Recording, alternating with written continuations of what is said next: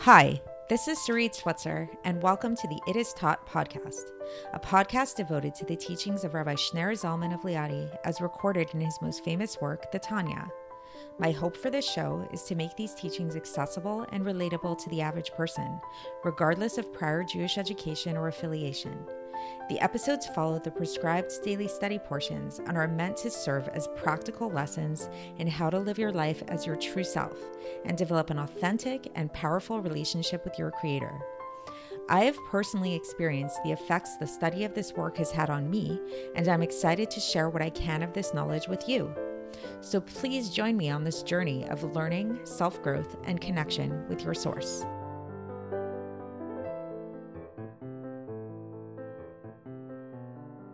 Hi, and welcome to the It Is Taught podcast. This is episode 427 for the first of Shevat in a regular year. Happy Rosh Chodesh today.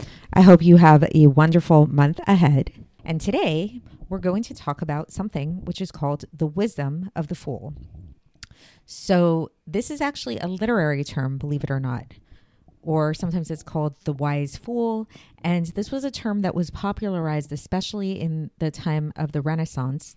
Shakespeare was a big fan of this, and it's found in a lot of different, many different books, many different stories have this idea of what's called a wise fool. What does that mean? It seems like sort of like a paradox in terms. It means that what would a wise fool mean? This would mean somebody who is not really a very intellectual person, who isn't very knowledgeable or fact-based per se, and they kind of maybe look like sort of this bumbling idiot almost, walking around. But as you watch them a little bit closer, here and there, you start to see that they have a certain intuition and certain wisdoms kind of spill out of their mouths. And so this is something that supposedly Shakespeare actually had a very deep fondness for these kind of people. And it sort of gives us this idea that people should not be taken for granted. And just because somebody may not look really sophisticated and really intellectual or whatever, they might have this inner wisdom that you might not have been aware of. So this is true in a literary sense and just like in a personable sense. And as we'll learn in today's Tanya, this is actually a category which we should all strive for in a certain sense. And if we actually become self-aware, we'll realize that we're actually all these wise fools. We're all people like this. So how's this the case? So before getting into the text itself, I want to just give a little recap of where we left off last time. So if you remember yesterday's episode, and if you don't, you can go back and listen to the full episode to get the full context. But we talked about how amongst Jews, there's this unbroken chain that leads us all the way back to our Creator, to God. And this comes by virtue of the merit of our forefathers who had this bittul, this nullification, self-abnegation that allowed them to serve as a chariot for God. And this chain of godliness that flows down to every single Jew into our body. So how does it flow into us? It flows primarily, the first starting point of this flow of this divine energy flows through our faculty, which is known as chokhmah. Chokhmah is loosely translated as wisdom.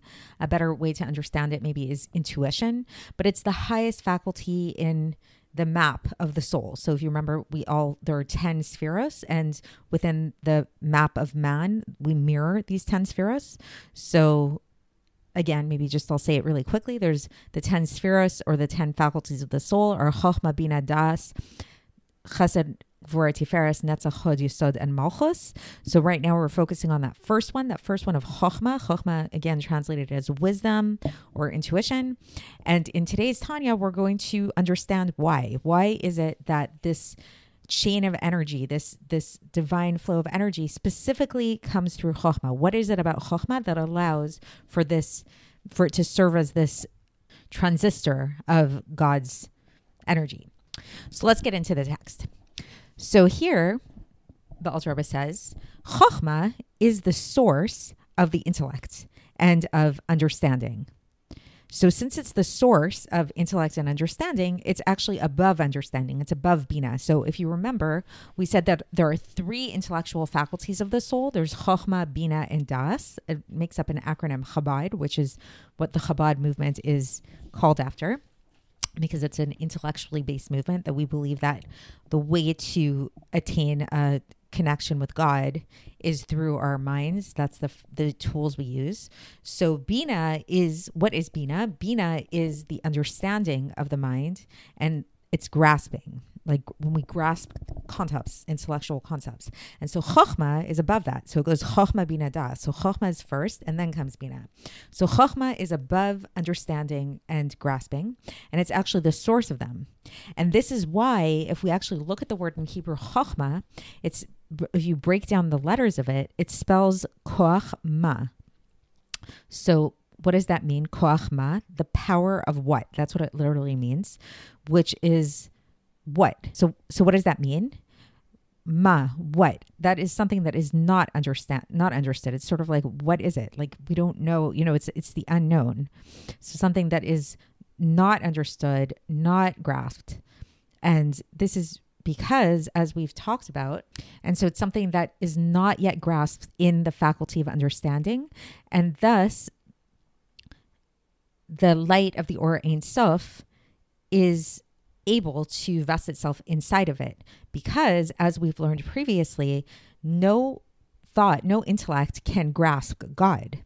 God is above any kind of understanding.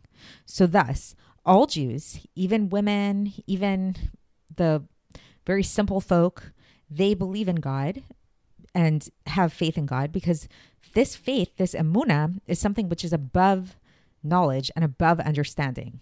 And then the Alter Rebbe brings support for this idea that every single person, even if they are, not a very intellectual person and they're just like a simple person, has this deep belief.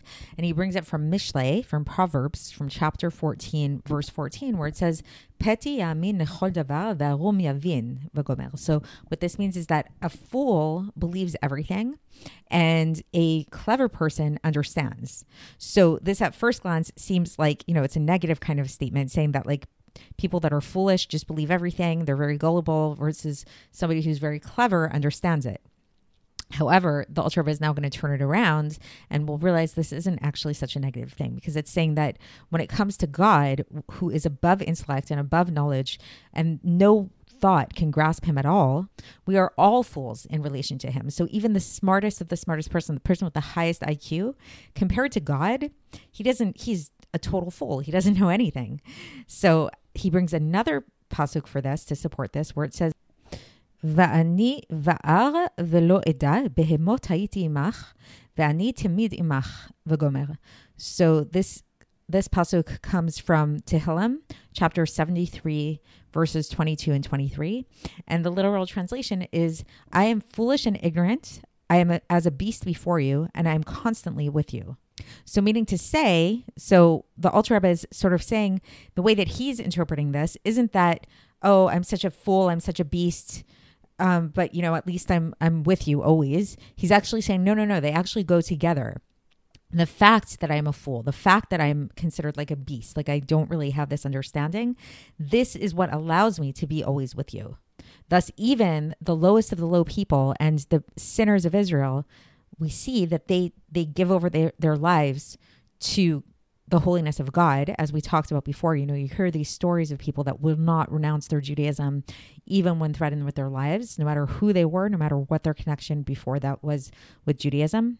And they'll go through a tremendous amount of suffering and torture and everything, just so as not to go against God. So when push comes to shove, almost every Jew, the Alter Rebbe is saying, will not renounce their Judaism, regardless of who they are. So why is that?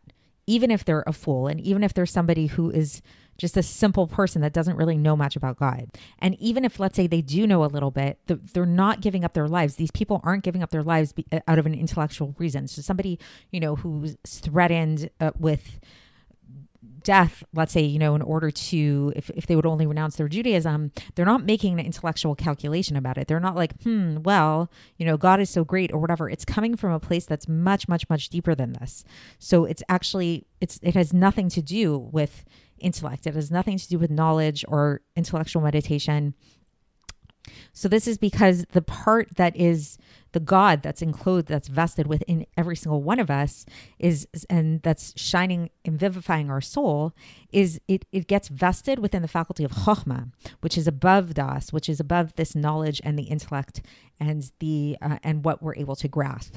So that's the text. And so just to recap this, so what the Alter Rebbe basically is teaching us here is that being a fool is not such a bad thing. And if we really think about it, we're actually all fools, because as much as a person can try to understand and learn about God, we actually cannot grasp God. He is not something that's graspable at all. So once we get into the faculties of the intellect that involve understanding and grasping, like Bina and Das, it's already this kind of like limitation of God, and we're not connecting with God in a truly real way. And so it's only the faculty of Chokhmah, which is above intellect, that is something which is able to connect to God, because it is something that is beyond intellect. It's not something that is an intellectual, logical kind of thing. So when people talk about, faith, there's and being gullible and being a fool, it's not something that's directly, that the Alter Rebbe talks about it here, but I'll bring it up here now, that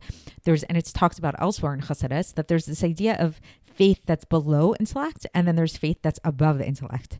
So faith that's below intellect is sort of like when we talk about somebody who's just very gullible, that you tell them anything, and if it feels good, they'll believe it without any evidence, without anything. And it just, it's a very emotional kind of thing. The faith that we're talking about here, and the faith that every single Jew has been bestowed with as an inheritance, is not that kind of faith. It's not an emotionally based faith.